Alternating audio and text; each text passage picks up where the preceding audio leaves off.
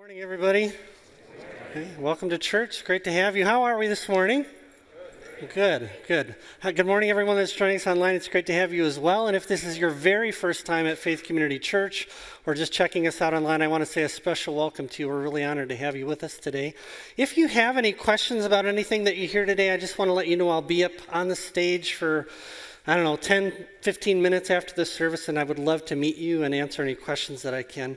I am really excited to jump back into our teaching series this morning, but real quick before we do that, quick public service announcement. We just want to draw your attention to some new glass doors that were just installed on the Refuge Lounge right over here. So if you came in the north end of the building, you might have seen those already. I'll invite you to go check those out later this morning. But this is just a great opportunity to say a couple things to you, Faith Community Church. First of all, the purpose of the glass doors. Number one, they provide a really cool space for our kids and our students and their leaders on Wednesday nights. Whenever I come pick up my 8th grader on Wednesday night, there's just a really, really cool vibe in that space. You got 40-year-olds smashing ping pong balls on 6th graders' faces, and you've got 17-year-olds doing the same at the foosball table with each other. There's just a great vibe there on Wednesday nights. And so we're just really glad. It's fun to be able to provide a cool space like that for you. And the doors are just an opportunity for us to say to you again, students and kids and their leaders, we love you. We are so grateful for you, and we are praying for you, and we just want you more than anything in the world to know the Lord Jesus, okay? The other thing, though, is on Sunday mornings, that space is called the Volunteer Hub. So if you walk by, you'll see some round tables and chairs set up and a lot of food laid out. Every single Sunday, there are about 100 people using the gifts that God has given them to serve us here on Sunday morning on music teams and tech teams and hospitality teams. We got people teaching Faith Kids and Faith Littles all around the building. And some of those people are here all morning. So they worship with you in one service and then they serve at another service. Some poor schlubs, like this guy over here, sit through 2 sermons every week. Okay, so just count your blessings if you just come once, okay? But the Volunteer Hub is a great place for you if you're serving to go, put your feet up, get something to eat, hang out with other people that are serving here on Sunday morning. We just want to say thank you. They're just doors, okay? But it's a great opportunity to say to you once again, we love you. We are so grateful for you. Thank you for all the ways that you serve us and to everyone. So the manifestation of the Spirit is given to each one, the Bible says, to build up the whole body. And we literally have hundreds of people serving outside of the building and outside of Sunday mornings as well, discipling and mentoring and doing ministry.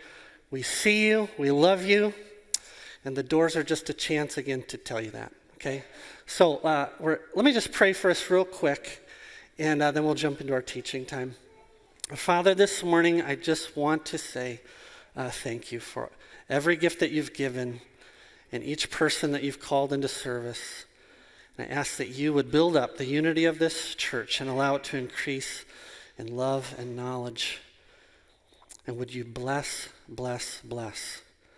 everyone that is serving in every way that really matters through Jesus, our Lord. Amen. All right, well, if in this series we've been looking at the life of Joseph in the Old Testament book of Genesis, and if this is your very first time with us, just a quick catch-up for you. Joseph was one of 12 brothers who was sold into slavery in, you know what? We haven't had a quiz in like a year. Let's do it. Let's do it right now. Okay, are you ready? Is everyone's brain on? Turn it on right now. Oh, somebody just literally threw a switch. Oh, yeah, okay. Okay, and Joseph was sold into slavery where? In Egypt. Okay, those 10 of you who responded, you get 1,000 points this morning. Joseph was sold into slavery. He had how many sons of Jacob were there? There were 12. Very, very good. He's sold into slavery in Egypt. Then he's thrown into prison by his Egyptian master. And at each step down, the story tells us the Lord was with Joseph. Very, very good. 1,000 points if you answered correctly this morning. What we have been seeing so far in this series is that behind the apparent randomness and the suffering of Joseph's life, God was always at work. Always at work, making everything work for the good of Joseph and indeed for the good of the whole world. Now, 2 weeks ago, if you were here, there was a dramatic reversal in Joseph's story. God caused Joseph to be lifted from the prison to the right hand of Pharaoh and given responsibility not just to save the land of Egypt, but indeed to save that entire part of the world from famine. And so Joseph has experienced the redemption of God in this story already. He has begun to see some of what God was doing in the midst of his suffering, and he has begun to see how God was taking up everything that had happened to him and forcing it to do good to him. So Joseph is out of the dungeon.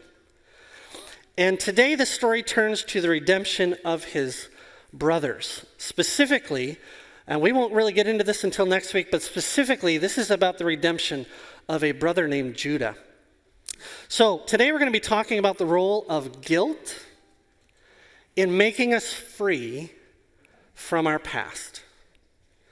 That may sound a little counterintuitive to you, but we're going to be talking about the role of guilt in setting us free from our past. One thing that Genesis does not do is give us a systematic theology of everything. We're not going to read a systematic theology of guilt or of confession or anything like that. What we're going to see today is a story, one story, of how God did this.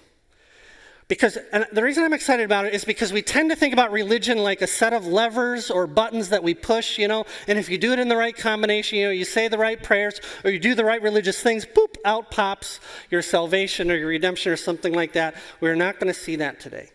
And if you're a Christian this morning, what I would love for you to see, what I would love for you to remember is the process that God brought you through to bring you here. And if you're not a Christian this morning, okay, if you're just considering the claims of Christ, or you're here because some cute guy invited you or something like that, what I would love for you to hear is how different the actual story of God is from what you've maybe heard about how religion works. They're nothing alike. Okay? So we're going to be picking up right where we left off at Genesis chapter 42. But Genesis is the first book of the Bible. Why don't we all find it? Genesis is the first book of the Bible. The chapters are the big numbers on the page. The verses are the little numbers on the page. That'll be on page 35 in the Bibles under the chairs in front of you, page 35. While you're finding it, just a reminder when we're reading Old Testament stories that the authors of these stories had to be really, really selective in what they chose to share with us and what they did not choose to share with us. So every scene is on purpose. Every conversation is on purpose. Everything we learn about the characters and what they're doing has been chosen for a specific reason. And as listeners, you and I are invited to we're kind of expected to read between the lines a little bit. Old Testament stories require your brain on. They invite you to engage with them a little bit and to ask yourself, why of all the things we're being told, why am I being told this? What is the author really trying to impress on my mind? Genesis is not a novel, okay? The authors do not have the luxury of just taking mountains and mountains of words to develop an idea. These are tightly structured, highly intentional historical stories meant to shape our lives today. Okay, let me give you an example of what I mean. Okay, is everybody there in Genesis 42, verse 1? This is the first year of the famine. It's been 20 years since Joseph was sold by his brothers, so he's 37 years old, and he's busy saving the world. Meanwhile, back in Canaan, here's the scene change, 42:1. When Jacob learned that there was grain for sale in Egypt, he said to his sons, "Why do you look at one another?" And he said, "Behold, I've heard that there's grain for sale in Egypt. Go down and buy grain for us there, that we may live and not die." So 10 of Joseph's brothers went down to buy grain in Egypt, but Jacob did not send Benjamin, Joseph's brother, with his brothers. for he feared that harm might happen to him. And thus the sons of Israel came to buy among the others who came, for the famine was in the land of Canaan. All right. What do we learn? Just from those 5 verses, what do we learn? Number 1, first thing that we see is that while Joseph is leading an enormous international relief effort, what are his brothers doing? They are literally standing around staring at each other. And Dad has to come to them and say, why are you standing around staring at each other? I heard there's food in Egypt. Why don't you go get some before we all die? Okay, so there's another thing. Starvation is a real possibility for these men and their families. And what do we learn about them? They're stuck. They're just standing around like, I don't know what to do. I don't know what to do. I don't know what to do. Then it says, and here's a little, bing for the listener, a little uh-oh for the listener. If you've been following along with Joseph's story for a while, Dad says, go down to Egypt. Now, where have we heard that phrase before? Who was the last brother to go down to Egypt? It was Joseph, the one that they threw into pit and then they sold into slavery. He went down to Egypt. And when the brothers came to Dad and made up this lie about Joseph being eaten by a wild animal, what did Jacob say? He said, I'm going to go down into the grave in sorrow. So it's just a little verbal reminder that these guys are really guilty.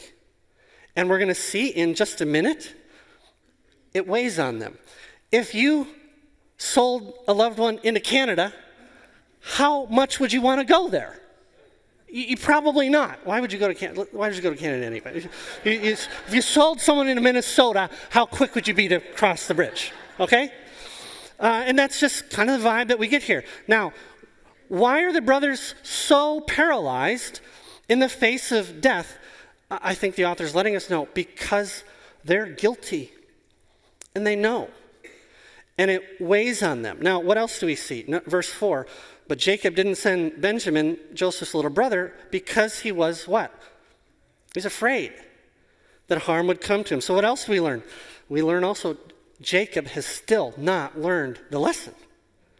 20 years have gone by, and Jacob is still wreaking havoc in his family with his favoritism. So, hey, you might all die, but why don't you 10 go? But I'm going to keep my fave. How's that going for Jacob? How's that going for the family?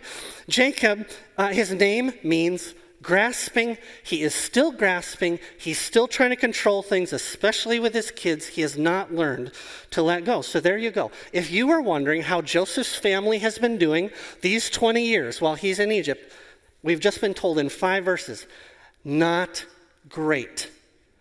They're all bound up. There are still a whole bunch of issues. And let's pick up in verse 6. Okay, here we go. Now Joseph was governor over the land. He was the one who sold to all the people of the land. And Joseph's brothers came and bowed themselves before him with their faces to the ground. You remember that dream that Joseph had way back in chapter 37? Here, 20 years later, it's happening. Verse 7, Joseph saw his brothers and recognized them, but he treated them like strangers and spoke roughly to them. Where do you come from? He said. They said, from the land of Canaan to buy food. And Joseph recognized his brothers, but they did not recognize him. And Joseph remembered the dreams that he had dreamed of them. And he said to them, you are spies. You have come to see the nakedness of the land. They said to him, no, my lord. Your servants have come to buy food. We're all sons of one man. We're honest men. Your servants have never been spies. He said to them, no, it is the nakedness of the land that you've come to see. And they said, we, your servants, are 12 brothers, the sons of one man in the land of Canaan. And look, the youngest is this day with our father, and one is no more. But Joseph said to them, it is as I said to you, you are spies. By this you shall be tested. By the life of Pharaoh, you shall not go from this place unless your youngest brother comes here. Send one of you, and let him bring your brother while you remain confined, that your words may be tested, whether there is truth in you. Or else by the life of Pharaoh, surely you are spies. And he put them all together in custody for 3 days. On the 3rd day, Joseph said to them, Do this and you will live, for I fear God. If you are honest men, let one of your brothers remain confined where you are in custody, and let the rest go and carry grain for the famine of your households. And bring your youngest brother to me. So your words will be verified, and you shall not die. And they did so. Then they said to one another, in truth, we are guilty concerning our brother, in that we saw the distress of his soul when he begged us, and we did not listen. That is why this distress has come upon us. And Reuben answered them, didn't I tell you not to sin against the boy? But you didn't listen, and so now there comes a reckoning for his blood. They did not know that Joseph understood them, for there was an interpreter between them. And Joseph turned away from them and wept. And then he returned to them and spoke to them, and he took Simeon from them and bound him before their eyes. This is the word of the Lord. Thanks be to God. So Joseph's brothers do not recognize him. Go home today and compare a picture of you at 17 and then at 37. That should clear up some of the mystery for you. But keep in mind also that Joseph has become Egyptian in every way but his faith. He dresses like an Egyptian. He talks like an Egyptian. He walks. Yeah, okay. Yes. He walks like an Egyptian. I got so many fun texts, by the way, last week in response to my 90s hip-hop reference. I think if I can find one, this was for Gen X, by the way, bless you, bless you. If I can find one cheesy cultural reference every week between now and Christmas, you are going to give me a prize. So you talk amongst yourselves, but that's what we're going to do, okay? He walks like an Egyptian. If the brothers had even entertained the idea of finding Joseph, where would they have looked for him? In the marketplaces or the mines or in the refugee camps? As far as they're concerned, though, verse 13, he is what? No more. As far as they know, he's dead. There's no attempt to find him. And also, the meaning of the phrase, he treated them like strangers in verse 7, the idea is that he made himself a stranger to them. Some of your translations will say he disguised himself. He's speaking through a translator. Maybe he's set back from them or has his face in the dark or something like that. We don't know.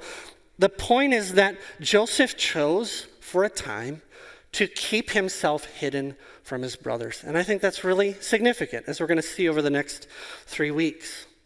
Especially since this is a picture of how God redeems us. Joseph chooses intentionally for a time to keep himself hidden.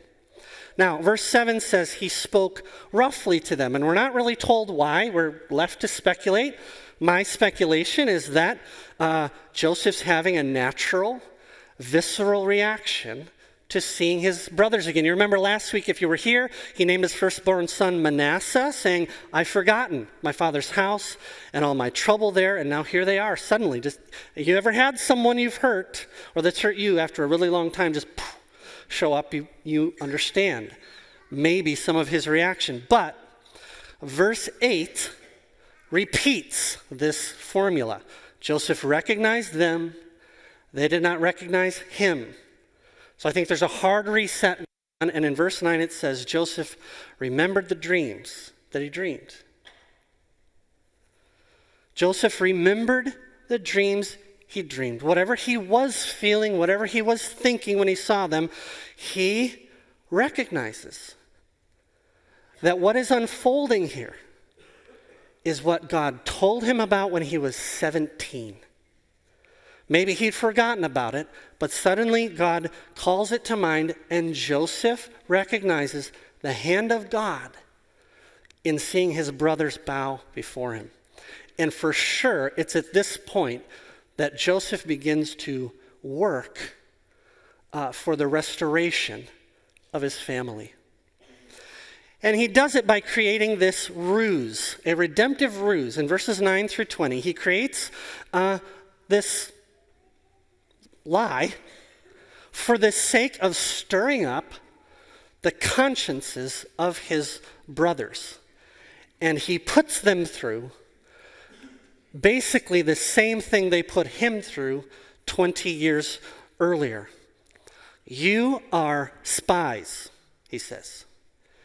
"And you have come to spy out the nakedness," literally, he means the defenselessness of the land. Egypt is loaded with grain. The rest of the world is starving. National security is a genuine concern. And he says, "You've come to search out the weaknesses of our defenses." Why does he do that? Because that is exactly what his brothers accused him of 20 years earlier. They hated him because of his father's favoritism. They hated him because of his coat. And they hated him because he brought a bad report about them to Dad. And so when they saw him coming, they said, "Here comes this dreamer. He's come to spy us out. Let's get rid of him." So Joseph does the same thing. They say in verse 10, "No, my lord, your servants have come to buy food. We're all sons of one man. We're all honest men." And everyone in the audience said, "Boo! Your servants have never been spies. Spying's a dangerous business. Why would anyone risk 10 sons on such a risky venture? How could we be spies?" Joseph presses the issue in verse 12, and they reveal even more. Verse 13, "We are 12 brothers, the sons of one man. The baby's at home, and one is no more." And here's Mr. No More talking to them. So Joseph creates a test. He says in verse 15, "Okay, you've got another brother. Let's meet him." Verse 16, "One of you gets to go home and bring your brother back. The rest of you stay here in prison and we'll see you're lying." And then for 3 days, Joseph gives his brothers a taste of the anxiety and uncertainty and the fear that he endured for 13 years at their hand. Just a taste. Imagine those 3 days. What are you thinking for 3 days? Will we ever get out? Will we make it home in time to save our little ones from starvation? Who is this governor of Egypt? Why is God doing this? What is happening? And for the very first time, their lives are completely out of control, just as they did to Joseph. And after 3 days, Joseph brings them out and changes his mind, just like they did to him. You remember they put him in a pit. They said, "We're going to kill you." They bring him out. We change our mind. We're just going to sell you instead. So Joseph brings him out, and he says, "I fear God, so I'm changing the parameters of the plan. 9 of you go home. Leave 1 here." Joseph knows their families need food. Okay, "I fear God. Go home. Save your families." But he flip-flops on them just like they did on him. And what he's doing is that Joseph is making a powerful appeal to their memories, to awaken the guilt of their consciences. And it works. Verse 21, "They say to one another, 'Surely all of this is because of what we did to our brother. We saw the distress of his soul, how he begged us, and we did not listen, and that is why this trouble has come.'" You see, through the wisdom of Joseph, please listen to this. Through the wisdom of Joseph, God is bringing these people back to the place where they disobeyed him in maybe the worst way. You remember back in chapter 37, they threw him in a dry cistern. How do you die in a dry cistern? First of all, dehydration takes place. Then malnutrition begins to eat away at you. And finally, the birds of the air and the beasts eat you. They threw him in there. We learn now in verse 21 that Joseph begged and pleaded with them from the pit. And what did they do? You remember back in chapter 37, what did they do? They had lunch. Do you remember that part of the story? How callous do you need to be? How wicked do you need to be to cast your own flesh and blood into a pit, to hear him pleading for his life, and to say, "Pass the butter"? And how foolish are we to think that you can do that kind of thing and God will not see, he will not care, and nothing will happen? For 20 years, think about this, for 20 years, these guys have kept up the charade with Dad that Joseph was eaten. For 20 years, they've been pretending that Joseph was killed, knowing what they did to him. And if you think they were able to do that and just pick up and carry on with their lives, then you don't understand the human heart and you don't understand the grace of God very well. Don't you think from that point on they avoided the scene of that crime? Whenever they were out pasturing flocks, don't you think they just gave that a wide berth? Here in verse 21, can't you see them waking up in the middle of the night with the sound of Joseph's screams in their ears for 20 years? Do you wonder now why they're so bound up in verse 1? That while death is knocking at the door, they are crippled and don't know what to do, and no one is volunteering to go to Egypt until Dad just tells them they need to. For 20 years, these guys have tried to move on, to bury the past, to suppress it, and now their guilt has caught up with them. And when Joseph hears them confess for the first time, it says that he turned away and he wept. This is because the first step toward the redemption of your life and real freedom from your past is awakening your conscience to your guilt. There can be no reconciliation with God without that. There can be no sweeping of things under the rug. There can be no relationship with God until we come to grips with what it means that we're guilty before a holy and righteous God. If you want a life that is free and inspired by the gospel, it begins with your guilt.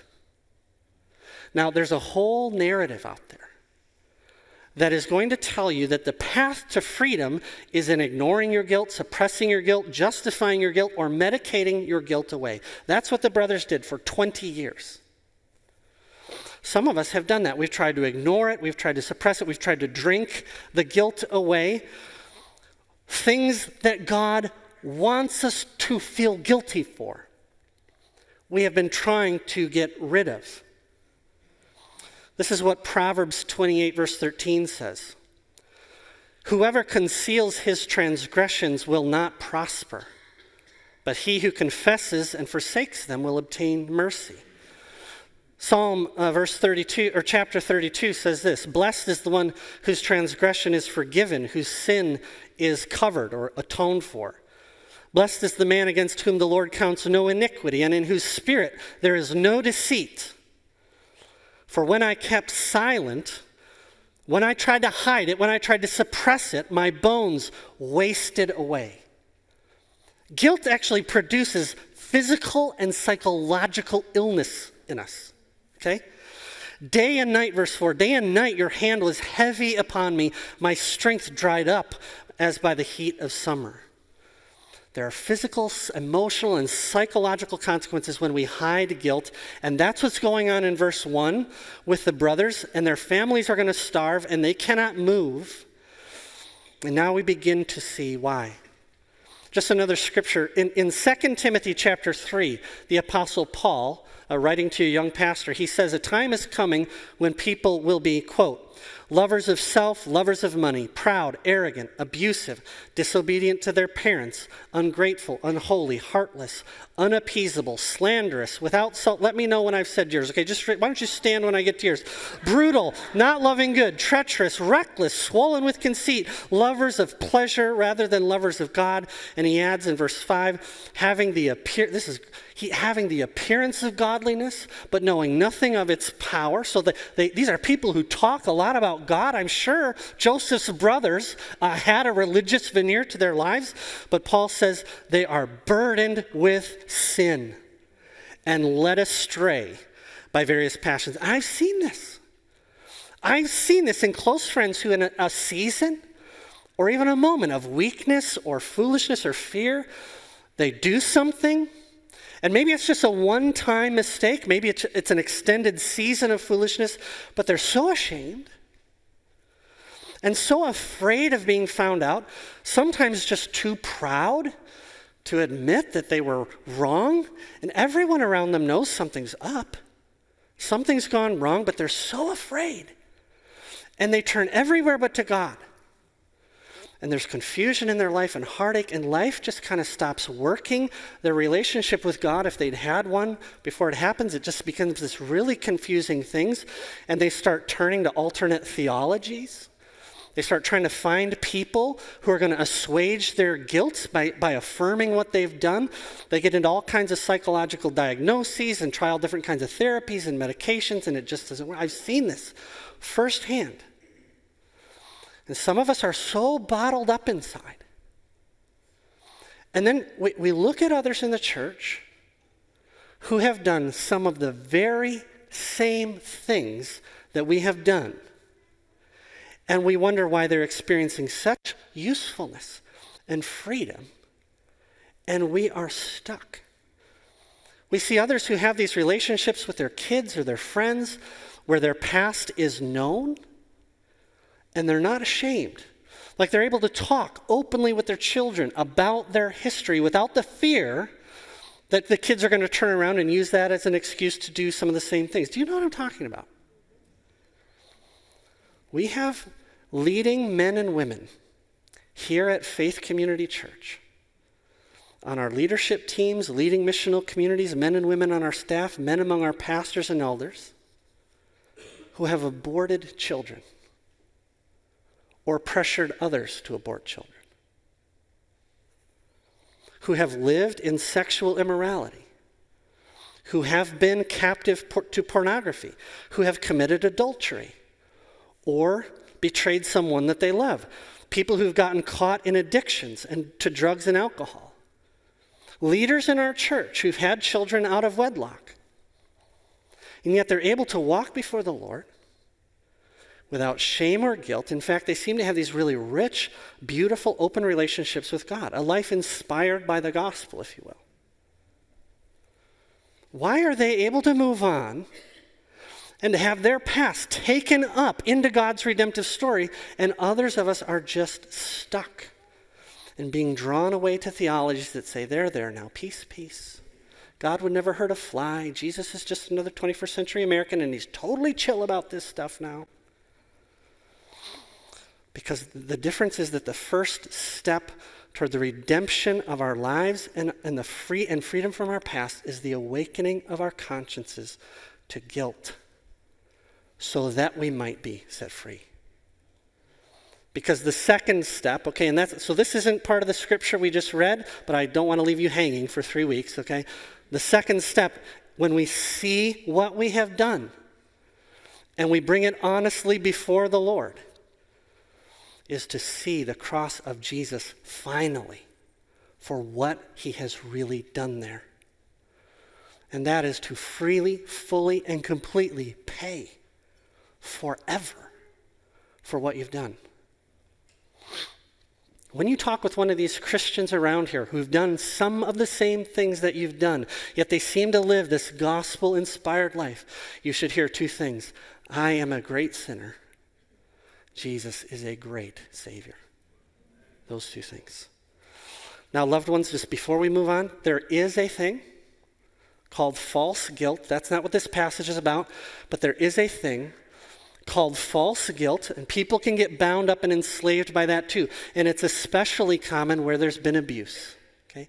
So if you're here and in your past, someone has abused you, and now you feel this cloud of shame and darkness descending on you, I just want to say, understand, there is a guilt that is not rooted in the holiness or the Word of God. But that's not what is in view here. And I would encourage you, if that's you, to find a trusted friend and say, this is what I'm experiencing right now. What does God's Word say about me, okay?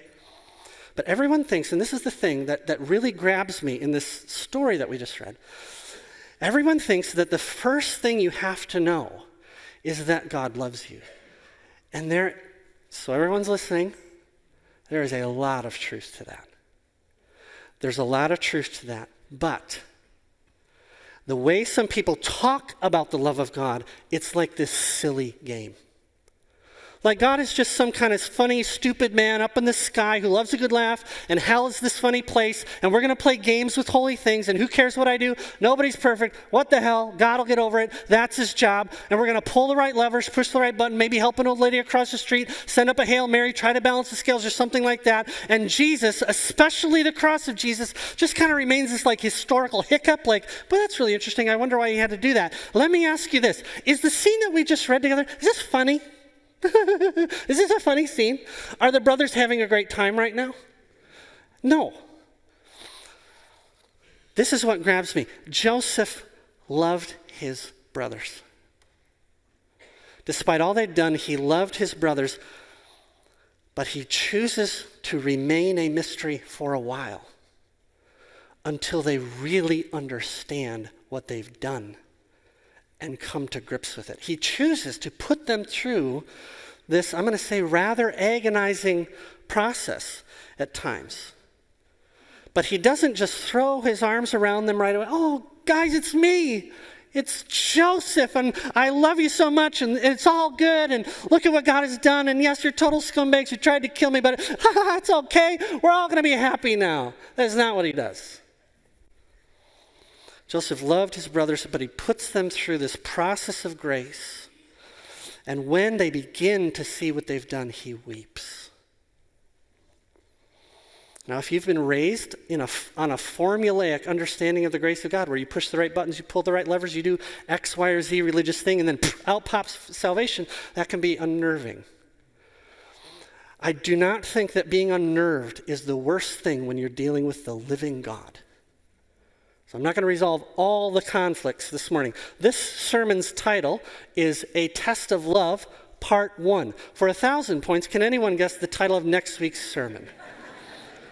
Yeah. So I'm not going to try to resolve all this tension. I just want to say, if you're a little unnerved by this idea that God might send famine into your life, that he might choose to remain hidden from you for a while, that he might put you through a process rather than, well, can't I just pray something and salvation falls? If that unnerves you, say, okay, hang in there, friend.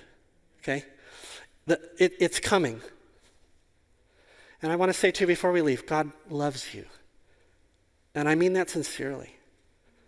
God loves you. He knows everything you've done. He knows it better than you do. He loves you, but his purpose is to make sons and daughters who really are free forever and moving from one degree of glory to the next. So the question as we leave this morning, at the end of part 1, is just this. Have you ever come to the place in your life personally where you have felt the weight of what you have done to the living God? Have you felt the burden of guilt? And then, have you seen what Jesus did? Have you seen the cross of Jesus and how he shed his blood for you so that you would be free forever?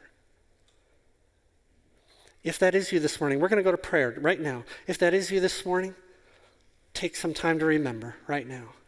Give thanks for the process that God led you through. If that's not you this morning, but you can see it now, I want you to speak to God. To say, I see what I've done and I confess it to you freely. I'm asking that you would set me free by the blood of Jesus. And if you're here and you're confused, so are the brothers. You're okay. Come back next week. But I want you to just bring yourself before the Lord and say, this was really confusing. I want to know you. And I don't want you to be hidden from me forever. Would you speak to me? Let's pray right now, right where you're at.